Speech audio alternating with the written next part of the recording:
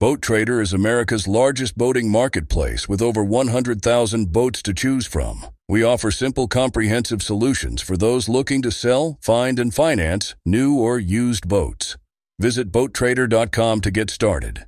Hunting boots are a critical component of any successful hunt. Whether walking a short distance to your blind or trudging miles through rugged terrain, your feet are carrying the load. Without the right boots, you could give up early and lose out on that trophy just over the ridge. At Midway USA, we make selecting boots for your next hunt easier. With just a few clicks of a mouse, you can decide on what's important, like waterproofing, insulation, size, width, and savings. For just about everything for shooting, hunting, and the outdoors, check out MidwayUSA.com. Hey guys, Aust here. 2 months ago, we told you we were at the point we had been striving for so long. We were ready to try doing a weekly podcast. And so we jumped in headfirst for a 2-month trial of doing a podcast every week. And man, it was a wild ride. I hope you really enjoyed it. We really enjoyed producing the show every week. We loved staying in touch with you that much and getting that much information out.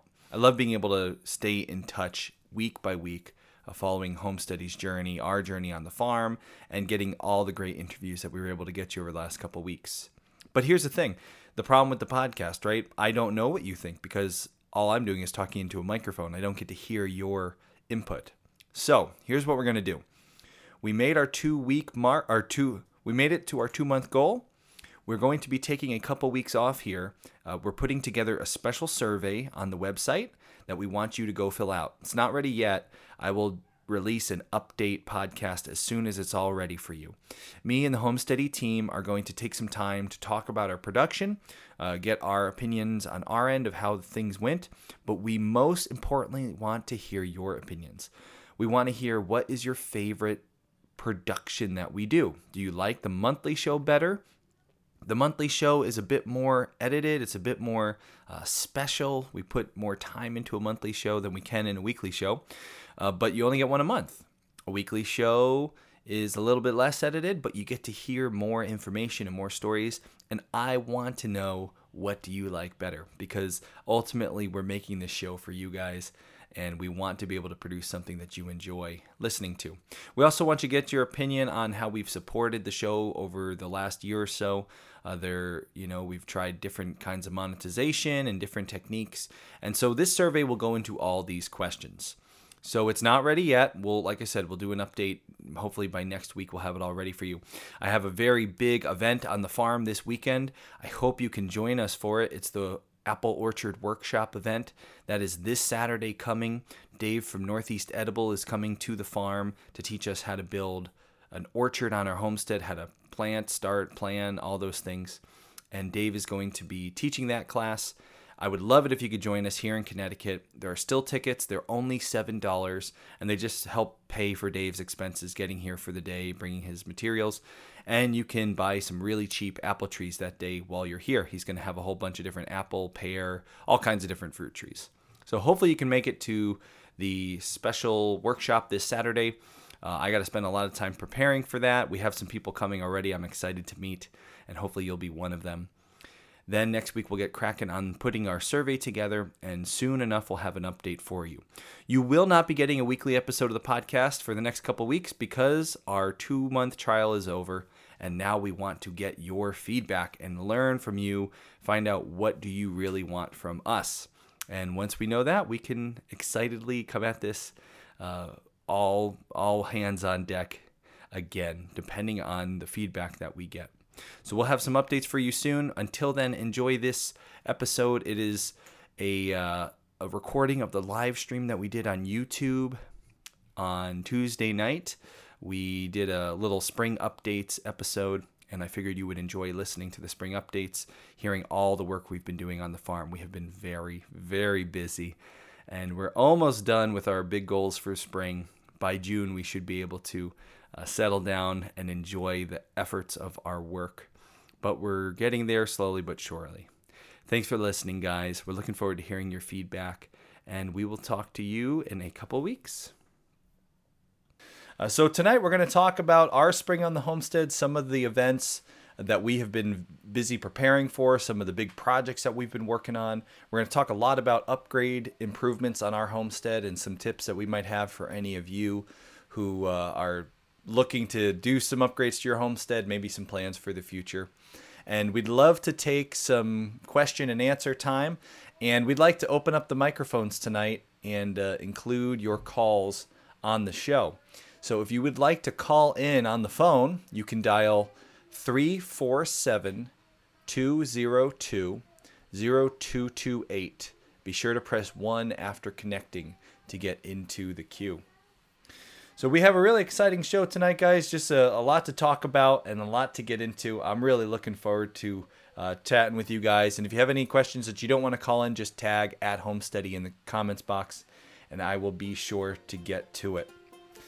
So we're going to jump right into things tonight. Updates from our homestead this spring, and get to talk with you guys too. So let's get into this. The world that we live in is a crazy place, but you and me, we can each make it a little better. We can live a more sustainable life. We can become more self-sufficient. We can get more connected with the planet around us. And we can do all of this together. So everybody, cozy up. It's time for another episode of Homesteading. All right, so everything looks good here with our sound. Looks like everything's working, and be sure to let me know in the chat box if we have issues, guys.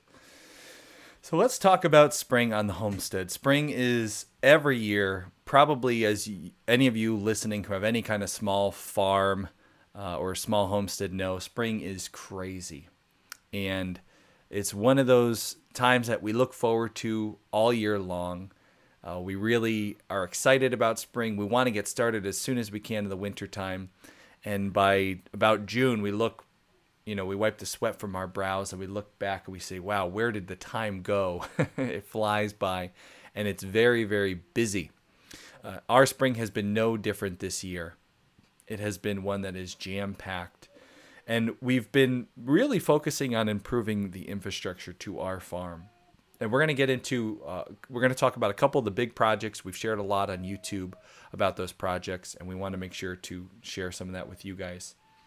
So don't forget, too, at the end of tonight's episode, we're going to do another giveaway. So if you're here at the end of the episode, we're going to be giving away another prize for our 10,000 subscriber giveaway. So be sure to stay put for that. So the big updates that we focused on this year on our farm, we have learned lessons over the last few years. We have realized that infrastructure is king. When you want to run a farm, when you want to run a homestead, when you want to have livestock and animals, it's very tempting to run out and buy those animals. It's exciting. It's fun to bring animals onto the farm. Maybe if it's not even animals, maybe it's plants. You go out and buy some transplants, or you buy a bunch of seeds. And as fun and as exciting as it is to bring those plants and those animals onto the homestead, if you do it before you have the right infrastructure, you'll learn some hard lessons. And we have, over the years past, learned these lessons in multiple ways. We've had animals that have escaped.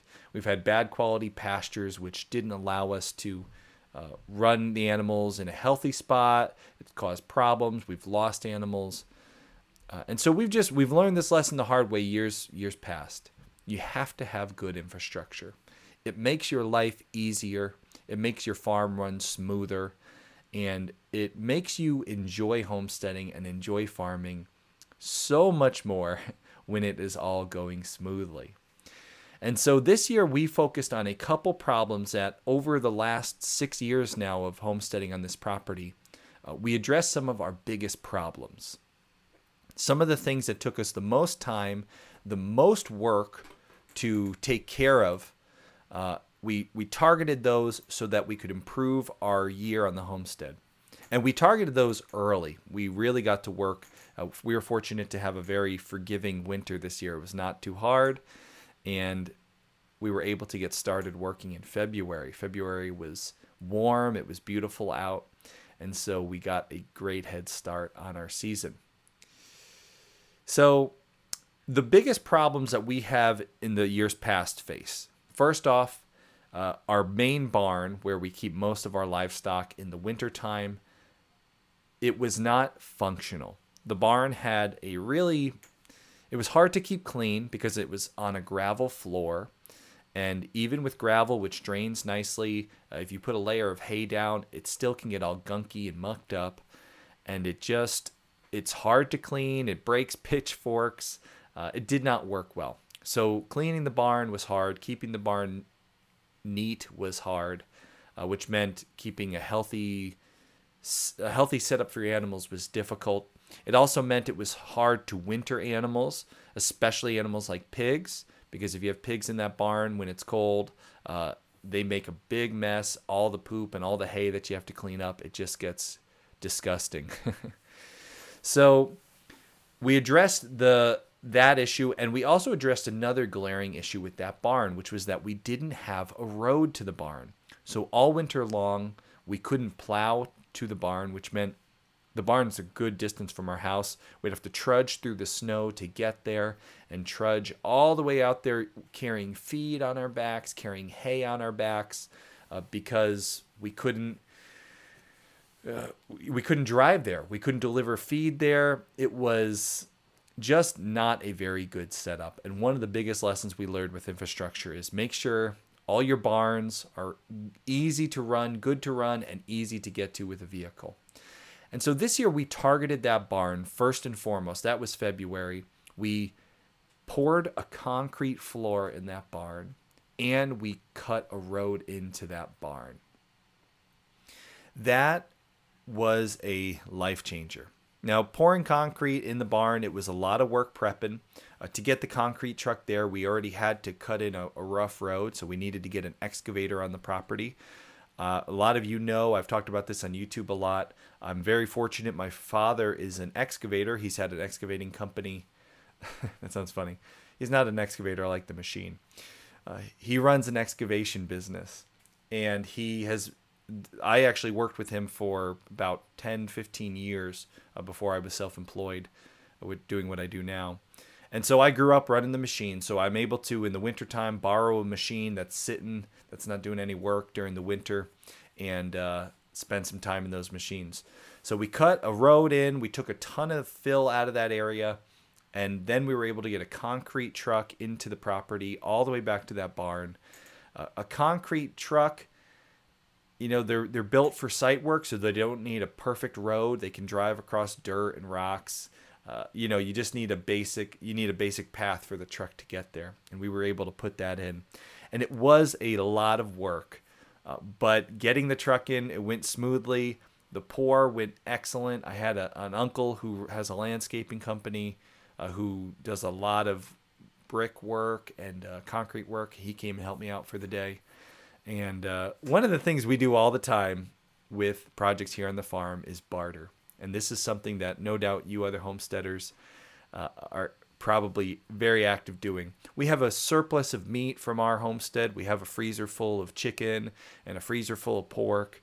And so anytime I can, friends and family who come here to the farm to help out, I always love trading some meat for some skilled labor. So I had my uncle here. He was running the bull float, which was smoothing the floor out really, really nicely. And he went home with a lot of pork and chicken. So that's a nice way as you're growing your homestead. Get yourself a couple deep freezers and keep them full, because oftentimes it's a nice way to say thank you. I feel it's a little bit nicer with friends and family to give them this prized, beautiful meat than it is to hand them money. Money is fine for people you employ, or if someone's down and out and they need it. But for a family member or a friend who comes by to help, it's just nice to give them your beautiful farm fresh goods. So I see some Flying Dutchman made a comment in the chat box: barn floor drain to center and out. So we did put a drain in the floor, and that's a great tip. In the barn, we made sure to have an area. It doesn't actually have, it has a PVC drain that runs out, but it also is surrounded by gravel. So for this center spot, the water can get into the gravel and drain out. And I'm telling you, concrete floors, this is one of the biggest things I have learned. Since we finished the floor, and that was back in March, we've had all of March and all of April and now we're getting into May here, cleaning this barn, and we've housed pigs in it through some cold weather, and the barn has never been so clean. So make sure that if you're thinking about it, making that upgrade to a concrete floor is well worth it. And it was not that expensive. We needed, if I remember correctly, we have about a 16 by 16 barn, and I did a walkway outside. We needed maybe 3.5, something like 3 to 3.5 yards of concrete in the truck, and it was somewhere around $600. So an incredible increase for the property, incredible plus for the farm. The barn is working great. It feels like a real barn. It's easy to clean and easy to use, and that makes such a big difference. So that was our first big change for the farm, and it's been going really, really well. So we've been really excited about that. This upcoming concert season will be all about the boots, and Tecovas is your stop for the best in Western style. Tecovas has seasonal and limited edition offerings this spring and summer, including men's and women's boots, apparel, hats, bags, and more. All Tecovas boots are made by hand in a time-honored tradition with timeless styles that are always on trend. And Tecovas has first wear comfort with little to no break-in period. It's hard to find this level of comfort paired with this level of style. Stop by your local Tecovas store, have a complimentary drink or two, that's WCB style, and shop new styles. The smell of fresh leather and friendly staff are at your service. Many stores even have leather custom branding to make your boots truly personalized. And with regular live music and events, there's no in-store experience like it. If you can't make it into a store, just visit tecovas.com. That's TECOVAS.com. They offer free shipping on all boots, as well as free returns and exchanges, and ship right to your door. Go to tecovas.com and find your new favorite pair of boots today.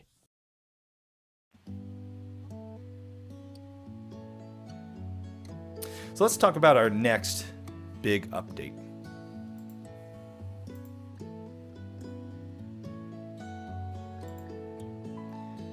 The next problem that we faced, and this was a major problem. It's something that's been plaguing us for, a couple of years here. The issue of not having good pasture on this property. When we moved in here, this was not a farm. It was not a working farm. There was no fenced-in area, no fields, but we saw the potential. We knew we could improve it, but we also knew that improvement was going to take a lot of work.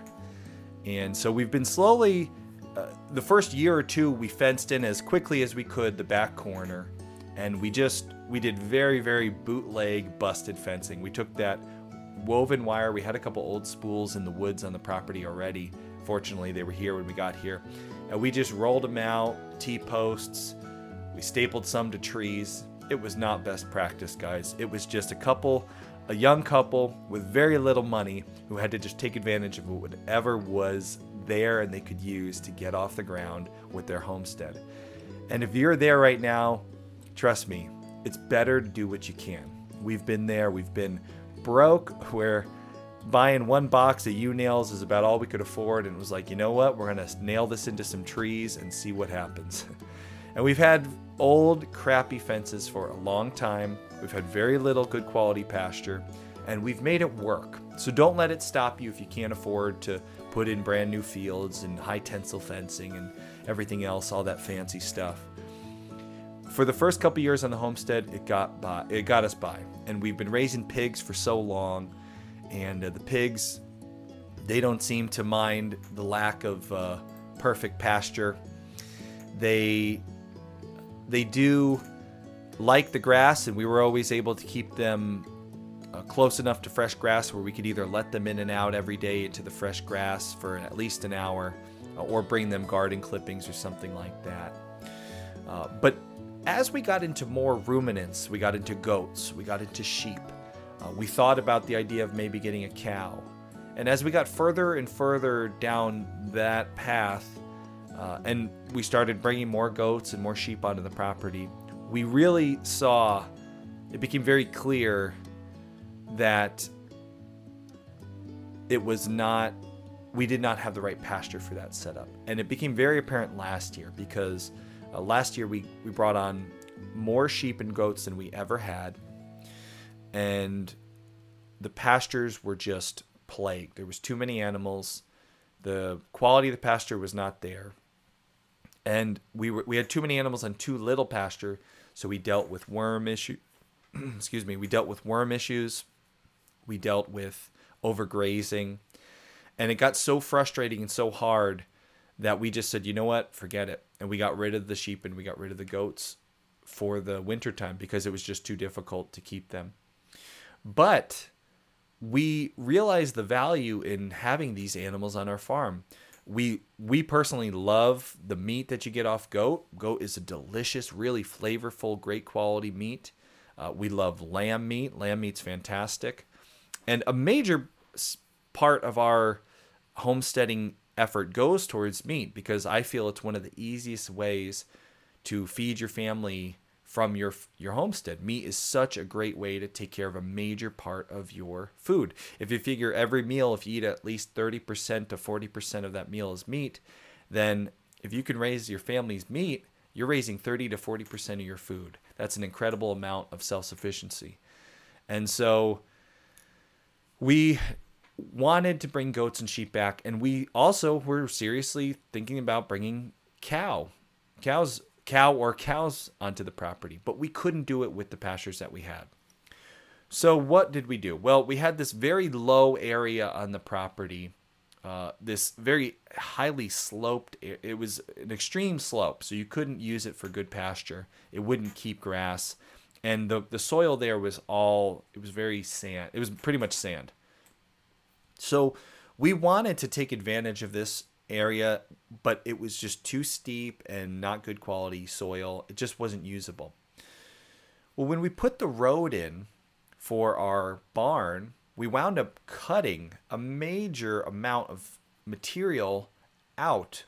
We had to lower, in some areas, 4 or 5 feet to get the road in on grade. And so now we had tons of extra material. So for a couple days, I had a dump truck. We have an old farm dump truck on the property and the big excavator. And I, again, bartered with my old man this time. I got my dad up to the property. And he spent a couple days running a truck. I was running the excavator, and I filled him up and sent him with all this material down into that lower area. And we filled it slowly, higher and higher and higher, flattened it out to the point where we have added acres onto our usable area. Now, part of that was from filling. Another major part of those acres that we've added has come from clearing. We've cleared a major part of our wooded area, and we didn't clear it from every tree. There's some real benefits to having trees in your pasture, especially mature trees that your animals aren't going to kill. We are blessed to have lots of big oak trees on our property. We have some giant red oak trees that a grown man couldn't put his arms around the trunk. And they shower acorns in the fall. So we have cleared lots of the forest, the smaller hemlocks and pine trees, to make room for some fencing.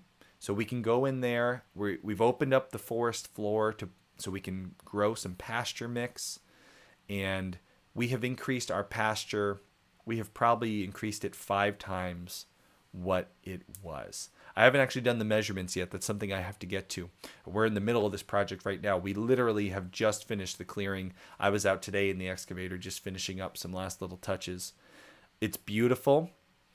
It's going to be so much better for not only our animals, but the wildlife.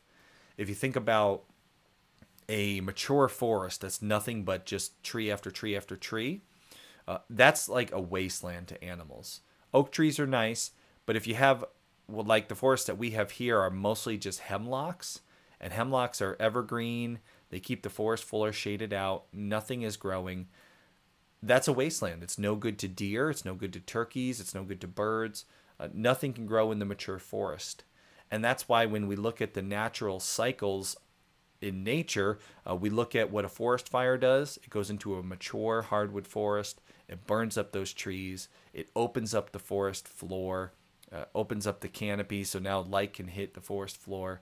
And suddenly life just bursts forth with all kinds of scrub brush, insects, small mammals. It just becomes this beautiful, lush area full of life. And so that's what we're mimicking. We're opening up the forest floor. We're going to be putting some seed down in there, some pasture mix, and just bringing life into that area. Some of that life will be our farm animals that we bring in and have there, eating acorns and being fed and watered by us. But then there'll be lots of benefits to the wildlife too, which not only is wonderful to have more wildlife on the property to enjoy, but as a hunter, that means I'm bringing even more food into the property. And one of the areas we really cleared a lot from was our food plot. We have a food plot up in the ridge behind the farm, the house here. And I spend a lot of time hunting each year to put, again, meat in the freezer for my family. And a food plot is a tool that you can use to bring wildlife in. I especially like it on my home property because I like to take my kids hunting and I like them to actually get to see something. A lot of times when you go out hunting, you can sit there for a couple hours and see nothing. So I'm trying to improve the chances that my kids get to see something while we're out, and keep the wildlife centrally located coming towards my property and not running away from it. So we've spent a lot of time clearing in the woods. I have last couple weeks cut way back on my production of YouTube videos because we have been so busy. Every free minute has been spent in a machine and improving the area around us and the forest. It's going to be better for the trees in the forest now. It's going to be better for the wildlife, and it's going to be so much better for our farm. So I'm really excited about these changes. We have another major project that we have been preparing for, and that's our orchard. And we're going to talk about that. I want to take a minute here to just get our commercials out of the way. And when we come back, we're going to talk about all that we've been doing to prepare for our orchard. And we'll take any questions that you have that you've already tagged at Homesteady. I'll give a quick look as we cut away to the commercial break here and see if we can answer some of your questions, whether it be on food plots, whether it be on the pasture, the projects we got here, the barn. Fire away any questions. We'll be sure to get them after a quick break. Hey, I'm Joel.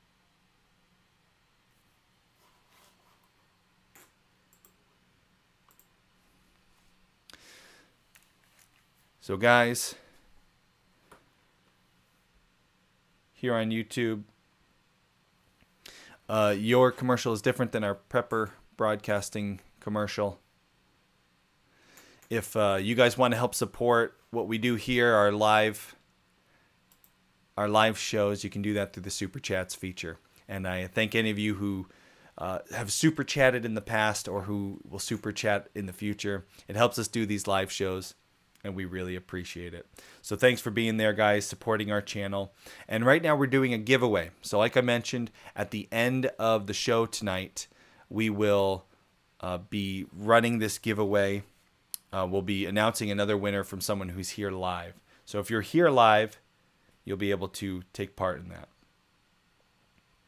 So thanks for joining us, guys. We'll be done with our commercials over at Prepper Broadcasting in just a minute. And be sure to fire off any questions that you have. And if you want to call into the show, you can do that. The number is 347-202-0228.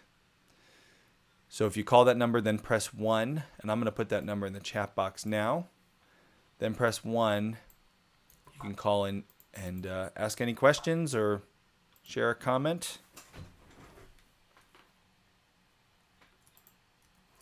So here it is in the chat box.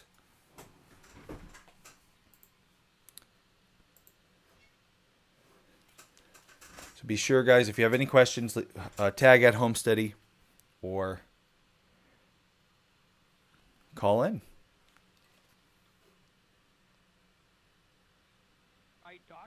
Or call 800-923-9591. That's harvestright.com or 800-923-9591.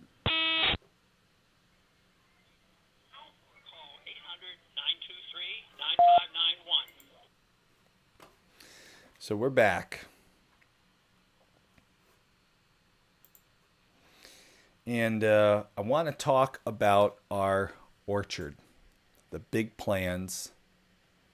But before I do, I just want to cover, we had a question from Line Flyer. He asked if we had raised and eaten geese. Line Flyer, we have raised geese before, but we have not eaten them yet.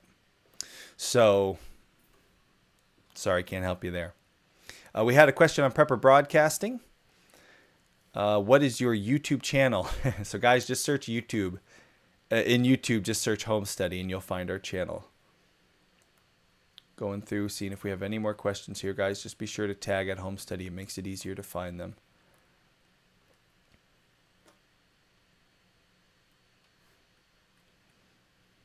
Line Flyer asks about peach trees, pear trees. Do we use pesticides for the bugs?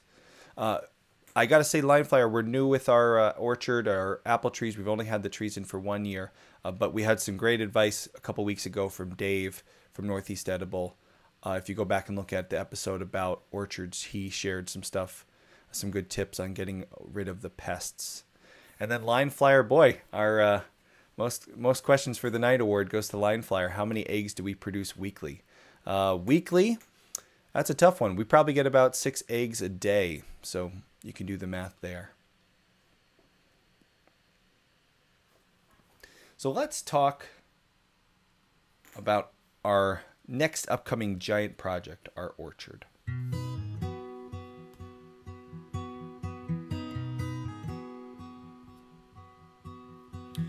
We talked about this in an episode or two ago. We talked about the whole idea of how planting fruit trees is a great decision for any homesteader because those fruit trees can yield year after year after year and improve your self-sufficiency. It can improve the amount of food you're able to get off your property. It can do so much better. And the beautiful thing about the fruit trees and the orchard is, unlike a garden, which every year you have to repeat so much of that work. You have to replant, you have to thin, you have to go through all that same work every year. The orchard, the fruit trees, those keep producing year after year. And if you do it right and if things go well, they can produce more and more with less work. So we have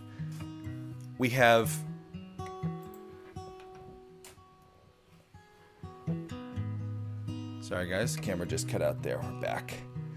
So we have really focused our efforts this year on, instead of gardening so hard and vegetables, we're going to lean heavy into fruit. We have a caller who's calling in, Rose. And before we dive into this topic, we'd like to take Rose's call. So let's put Rose on. And just give me 1 minute here to configure this so we can hear Rose.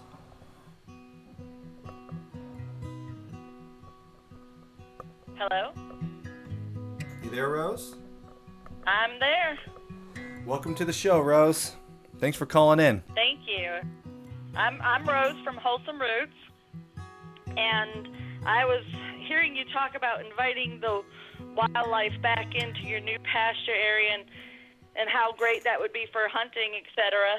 And then you started talking about the orchard, and I was wondering, what is your plan to keep the deer from eating any of the orchard trees or your garden or anything? Because that's one of our biggest obstacles here on our farm. Great question, Rose.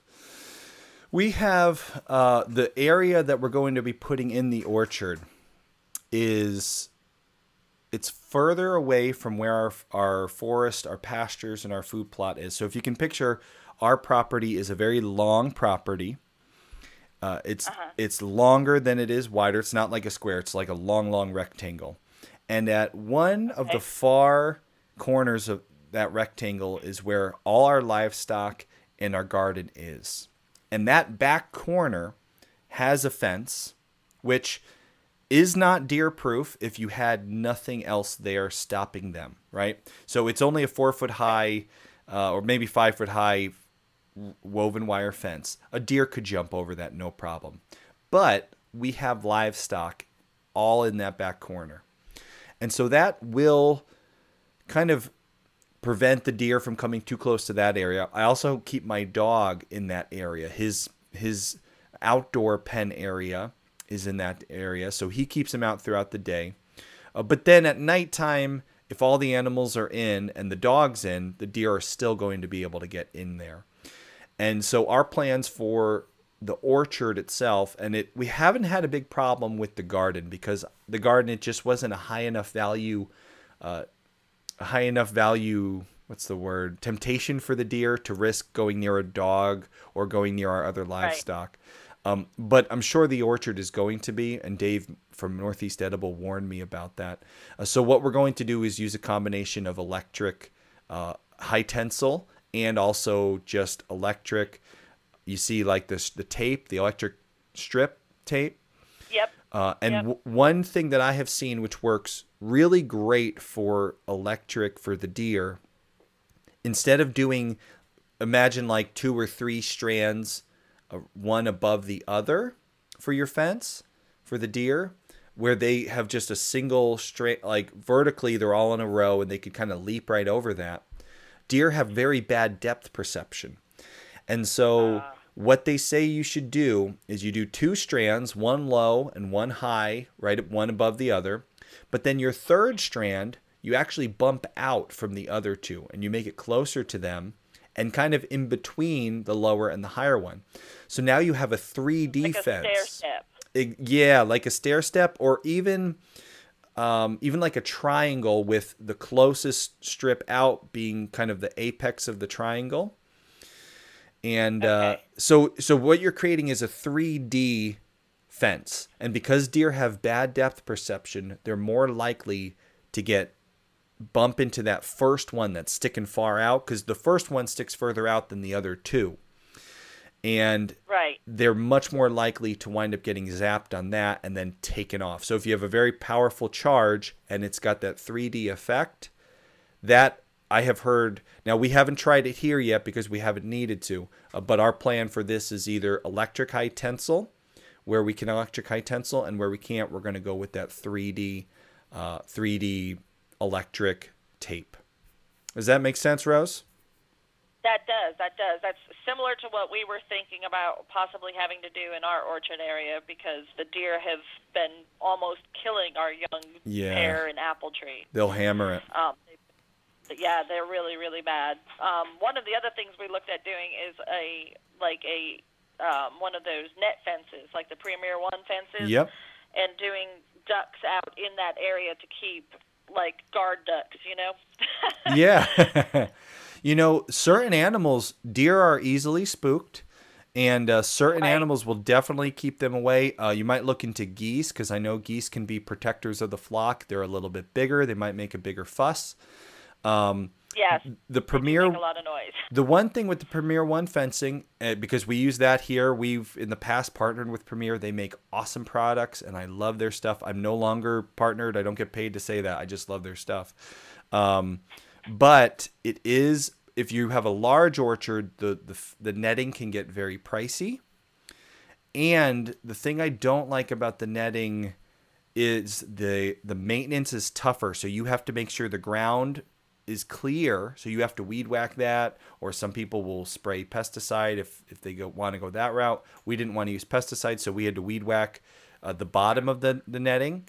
So that the 3 tape method, the 2 tape and then the one sticking out, it's going to be easier to maintain, because you could walk with a weed whacker right underneath that at once a week, just real easy without moving anything. You could go and cut, and even with that, you might not even need to, because the strand that's going to really get them is the one that sticks out at them.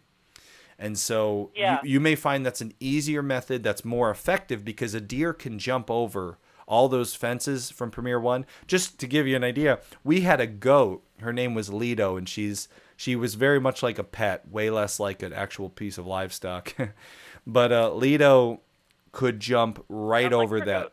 Yeah, it sounds like every goat, right?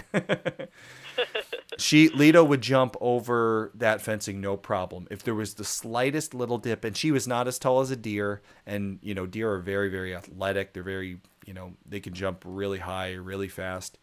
So the woven wire, if you're doing it already because you want to have ducks in there, then yeah, the electric netting. If you already want to do that, then that's a great way. And if you have some geese in there or something that's going to make noise and cause a fuss, then that sounds like a really good method. But if you're just trying to keep something out of your orchard, you might find that 3-tape method, that 3D fence method, works really well. And I got a resource for you, Rose. If you search on YouTube, growingdeer.tv, there's a channel, Growing Deer it's called, and they're a hunting channel, but they talk a lot about using electric fences to keep deer out of areas. Part of what they do is they build food plots and they keep the deer out of them for 6 months out of the year so that they're really lush and green and healthy. Whether you're just looking to stay warm during a hunt or need maximum concealment, the clothing you wear can make or break a hunt. At MidwayUSA.com, we understand hunting clothing has come a long way with more meticulously crafted camo patterns, advanced scent control technologies, and weatherproof options to withstand the elements. Hunters have to wait until their favorite season, but shouldn't wait on gear, which is why Midway USA offers super fast shipping. When you're ready for your next system, log on to MidwayUSA.com. And so he'll show you, Right. he'll break it down, this process. That's where I learned about it. He's a wildlife biologist. The guy's a genius. Grant Woods is his name. We've had him on the show in the past. And he's just a wealth of knowledge, and he'll show you in the video exactly how to set that up. So we don't have a video to share, but go check out growingdeer.tv and search, electric fence or food plot, that sort of thing, and I'm sure you'll be able to stumble across his method. It works fantastic. So I hope that helps, Rose. It does. Thank you so much for answering my questions. Sure. I really appreciate it. Well, thanks for calling in, Rose. We love having callers. And if you'd like to be on the show like Rose was, guys, just call 347-202-0228. Be sure to press 1 after so you can get into the show. Thanks for the question, Rose. We've been getting a lot more questions here. And let me see here. I want to make sure I'm not missing any. We have been asked, this was funny, as we were talking to Rose, somebody mentioned that their problem was not deer, that it was kangaroos. So I love how international our audience is here. This is just fantastic. So let's see, a shout out for us in Australia on Silhouette Park Farm. There you go, guys, Silhouette Park Farm. Thanks for listening. We got Australia listening here and sharing in tonight.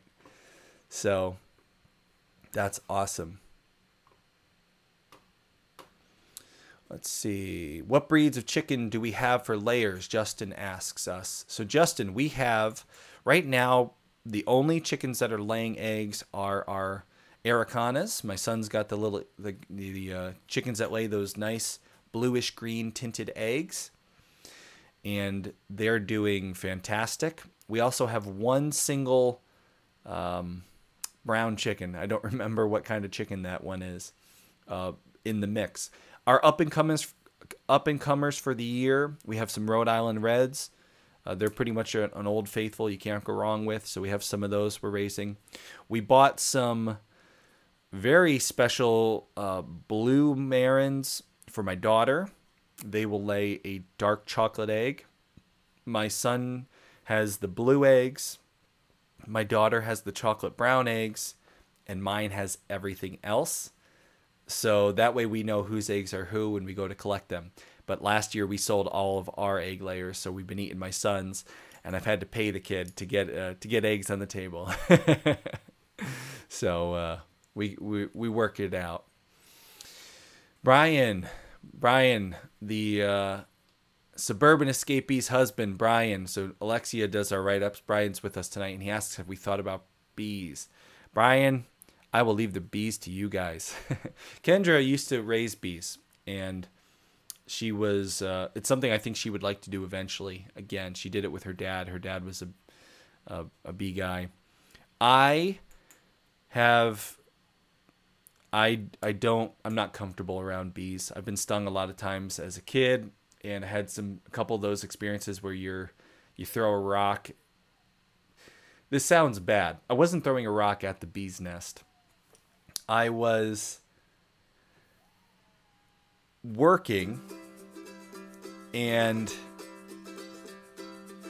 the job was to clean rocks out of the lawn. So it was my job to throw rocks into the woods. I wasn't targeting the bee's nest, but I was picking up rocks. Like I said, my dad ran an excavation business. We were cleaning up a property, and I was just chucking rocks into the woods. And I just chucked this rock, not looking, and all of a sudden I feel them on me, the bees just going nuts. And I took off running. And this is not the only time that's ever happened to me. I've stepped on nests in the woods, and I have some bad bee experiences. And all that accumulated to just getting skeeved out by bees. Now, I know I don't want to malign the honeybee. These were not honeybees. These were yellow jackets, which are not the same thing. And we have a really good podcast all about bees where we defend the bee. But for me, I can't handle being around a swarm of bees. So that would make me a pretty bad bee guy. So we'll leave those to maybe my kids and my wife will do in the future. We actually have looked into getting someone who does a bee service where they'll bring the bees onto your farm and they'll take care of the hive and check in on them for you. So we'll see. That'll be maybe in the future you'll see that.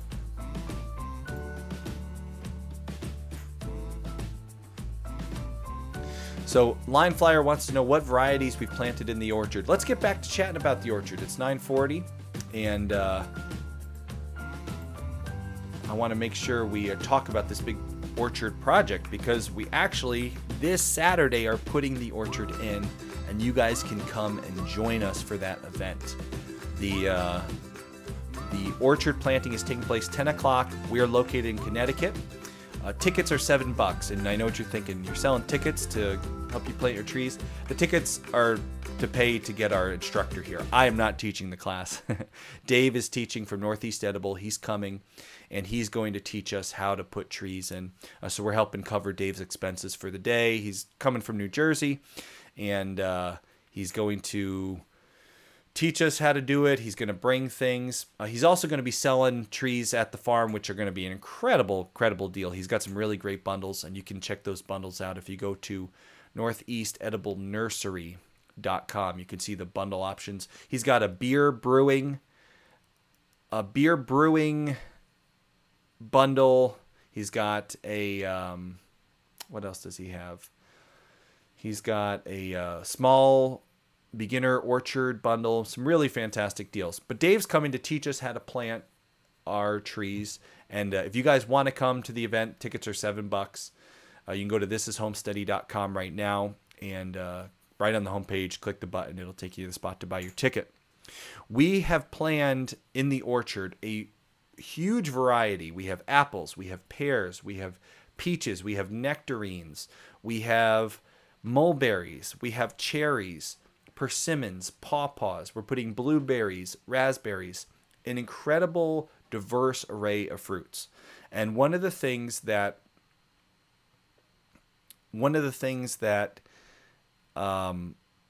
Dave talks about is diversified.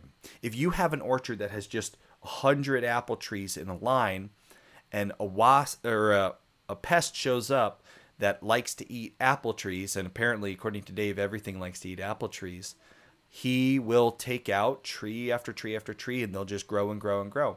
But if you diversify, just like we see in nature, if we look out in the forest, you don't have 100 oak trees in a row. You have oaks, and you have birch trees, and you have maple trees, and they're all mixed and matched. That helps biodiversity. It helps confuse the pests, helps keep things running better. So we are mixing and matching 2 of every kind of fruit. We have some nuts. I think he's bringing in some nut tree. I forget which kind. Dave's the mastermind behind the design. He's going to be bringing all these in. We're going to be putting 2 of each kind all over the place. And then on some of the borders, we're going to be putting our berry bushes. So it's a really, really cool project. We're going to be taking video. I'll make sure that the the video gets, we'll have some of the clips on YouTube. We'll have some of the whole event. But if you want to be here in person to join us, we're in Connecticut. Go to the website. You can find all the information at thisishomesteady.com. The area where we're putting the orchard, it used to be our secondary pasture area. And so it's a very fertile area. There's a lot of fertility there. Because we had these animals, we were running in the grass. They were, pooping, manure, hay all over the place.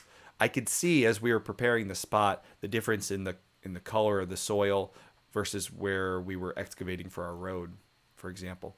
But just to make sure we get off at the right foot, to prep for the big orchard install, I went and bought 5 yards of topsoil and compost mixed. So it's a 25% compost, 75% topsoil. And a great tip I have for you guys, if you're looking to start, a big project and you got to buy a lot of compost, a lot of topsoil, if you can find a way to buy it in bulk, just to give you an idea, I know you go down to Home Depot and you can pay for a small bag. You pay like $10 for a little bag of the stuff, maybe $20 for the organic stuff. And you just get this little bag, for something like $10, $20. I just picked up per yard, $22 per yard. A yard is like a 3x3, right? Accountant Mike should be on here to correct me on that. I'm sure someone in the chat box will help me remember what a yard is. But just a ton of material for $22 per yard. I got 5 yards. I got a pile out back. It's a mountain. I'll use everything up in the orchard, and then whatever I don't use there, we can throw back in the garden. But it was so cheap. And then we have a pile of wood chips on our property. Every time I see the tree cutters coming by, I tell them, guys, if you're cutting trees, I got a spot you can dump them. I have a separate driveway just for the tree guys to drop their cuttings. And so we have just a huge pile of wood chips. They drop them and leave them, and I use them for the gardens, for weed suppression. We'll put them, after we plant the apple trees, we'll cover the mounds with wood chips. That'll keep the weeds down. That'll help hold in moisture. And it'll just be really good for the health of the orchard. So a lot of material for very little money. And we're going to have that all on hand on Saturday. So if you can join us for the live event on Saturday, you'll get to see Dave's method, how to plant things. You'll learn about the design of the orchard. And then you'll get to see how to use your compost when you're planting, how to use the wood chips. I'm familiar with the process because last year we did a video and with Dave where he taught us this. And you can check that out on the channel. Go over to YouTube and you can see the what we did for that.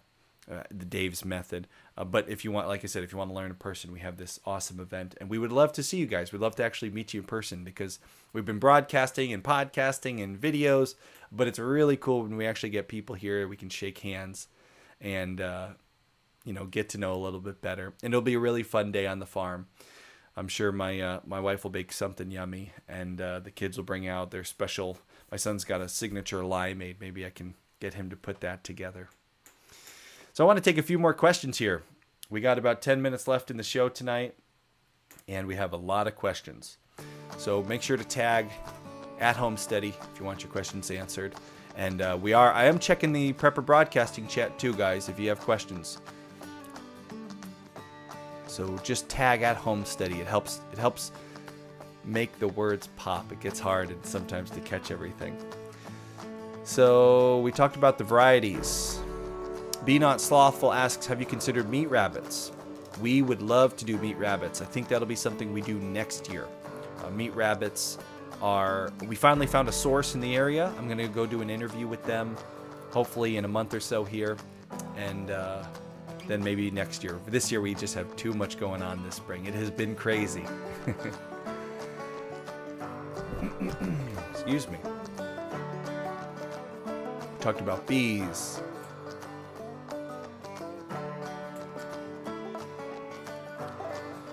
Oh, interesting. Lime Flyer says mulch only works in the north. It makes great ant beds in Texas. Doesn't work.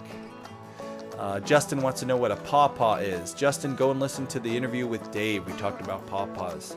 They are I've never even had one. We talked about them the last 2 weeks, though, because we talked about them foraging, too. So if you want to know what pawpaws are, the last two episodes, last two live shows cover that.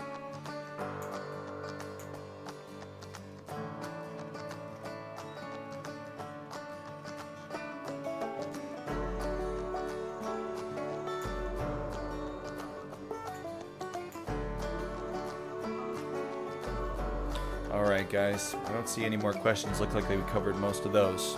So I want to talk a little bit about, for the last few minutes here, a little bit about what we have planned for the show in the upcoming weeks and months. We have been experimenting with so many different things with homesteading. We've been doing the live shows on Tuesday nights. We've been doing the weekly podcast. We used to do the monthly podcast. We were doing videos on YouTube. And Good Game Bees and Homestead says, our cow podcasts have them looking into a cow. My apologies. So we've been trying all kinds of different stuff because I'm a media creator. It's what I do for work. Podcasting, video creation, all this stuff. It's what I do for my living. And so I love trying new things and experimenting with new things here on YouTube, on the audio, the podcasting route with Prepper Broadcasting and over Blog Talk Radio. We've been sending a podcast out with iTunes for the last 3 years.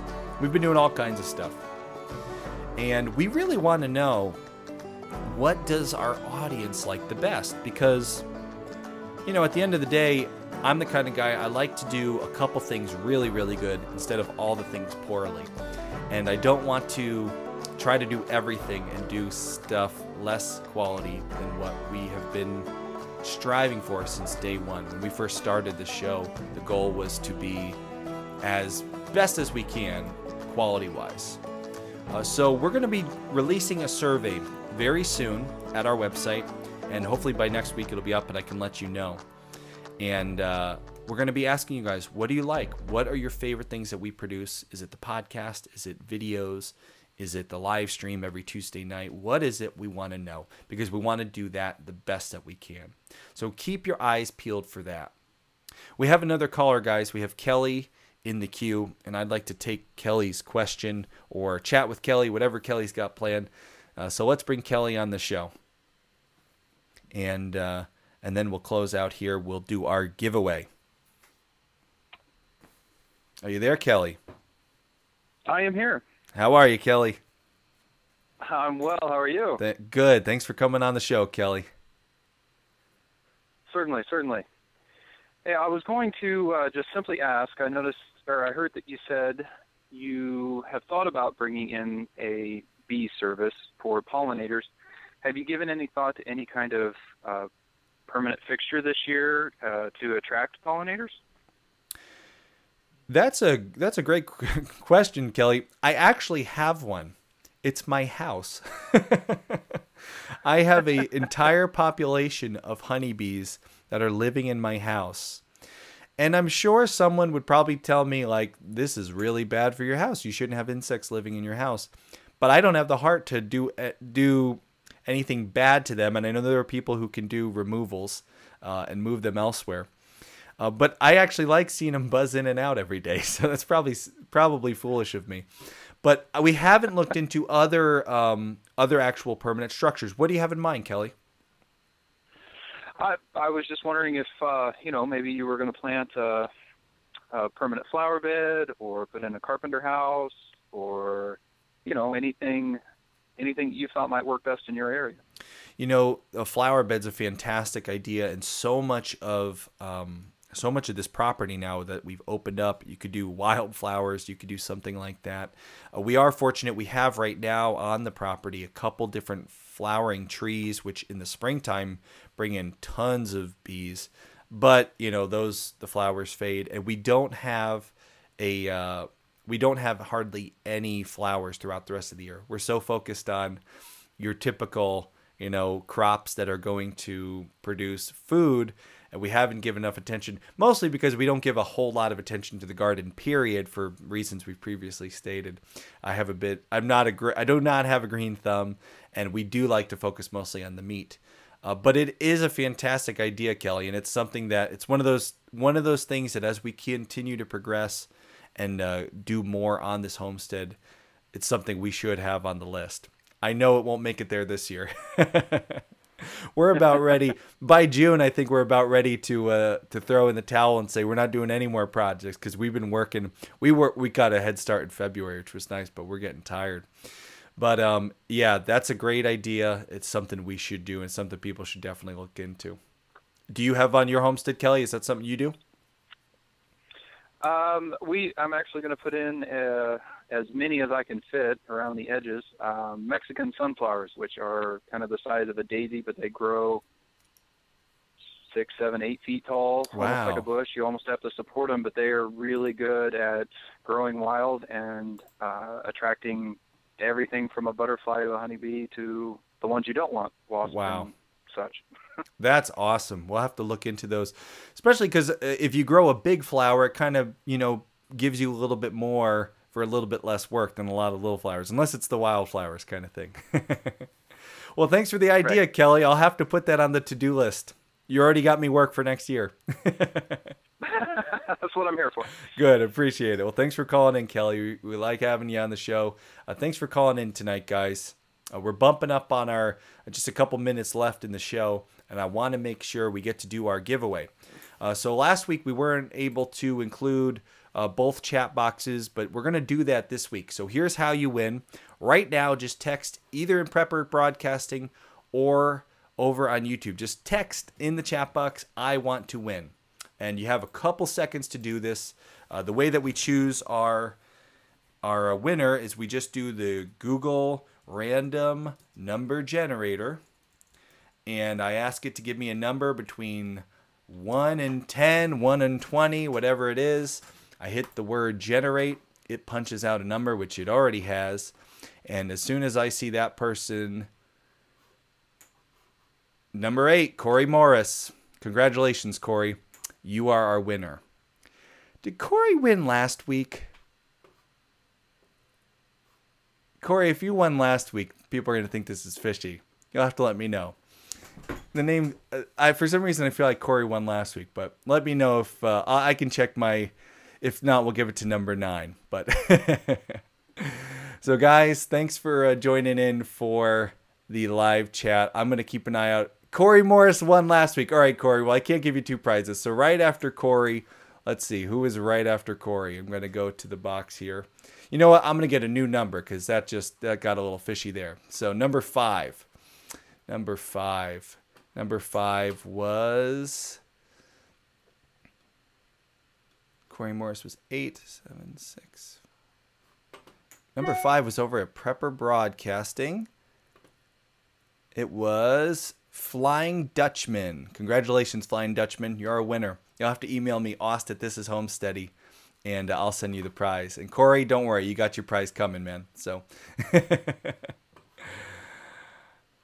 all right, guys, we got a couple minutes left here. So, closing thoughts. This was a fun show, guys. We have been like I said, spring is a crazy busy time on the homestead. It's a time when we never have enough time to do what we really want to get done.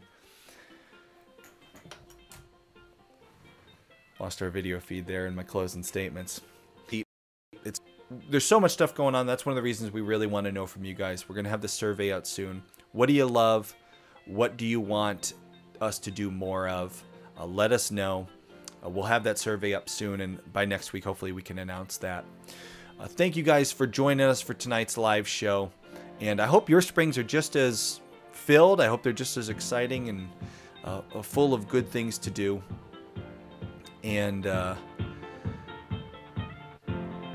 yeah, you can tell, guys, I'm fried this week. We're preparing for this big orchard install, and it's got my brain full. So I hope to see you at the Orchard. Head over to thisishomesteady.com if you want to get tickets for the Orchard install. I'd love to see you there. And thanks for joining us for the live show. Thanks for calling in. Thank you so much to all who help support the show. Prepper Broadcasting for having us. All you guys on YouTube. Till next time, the road is rocky. Make home steady.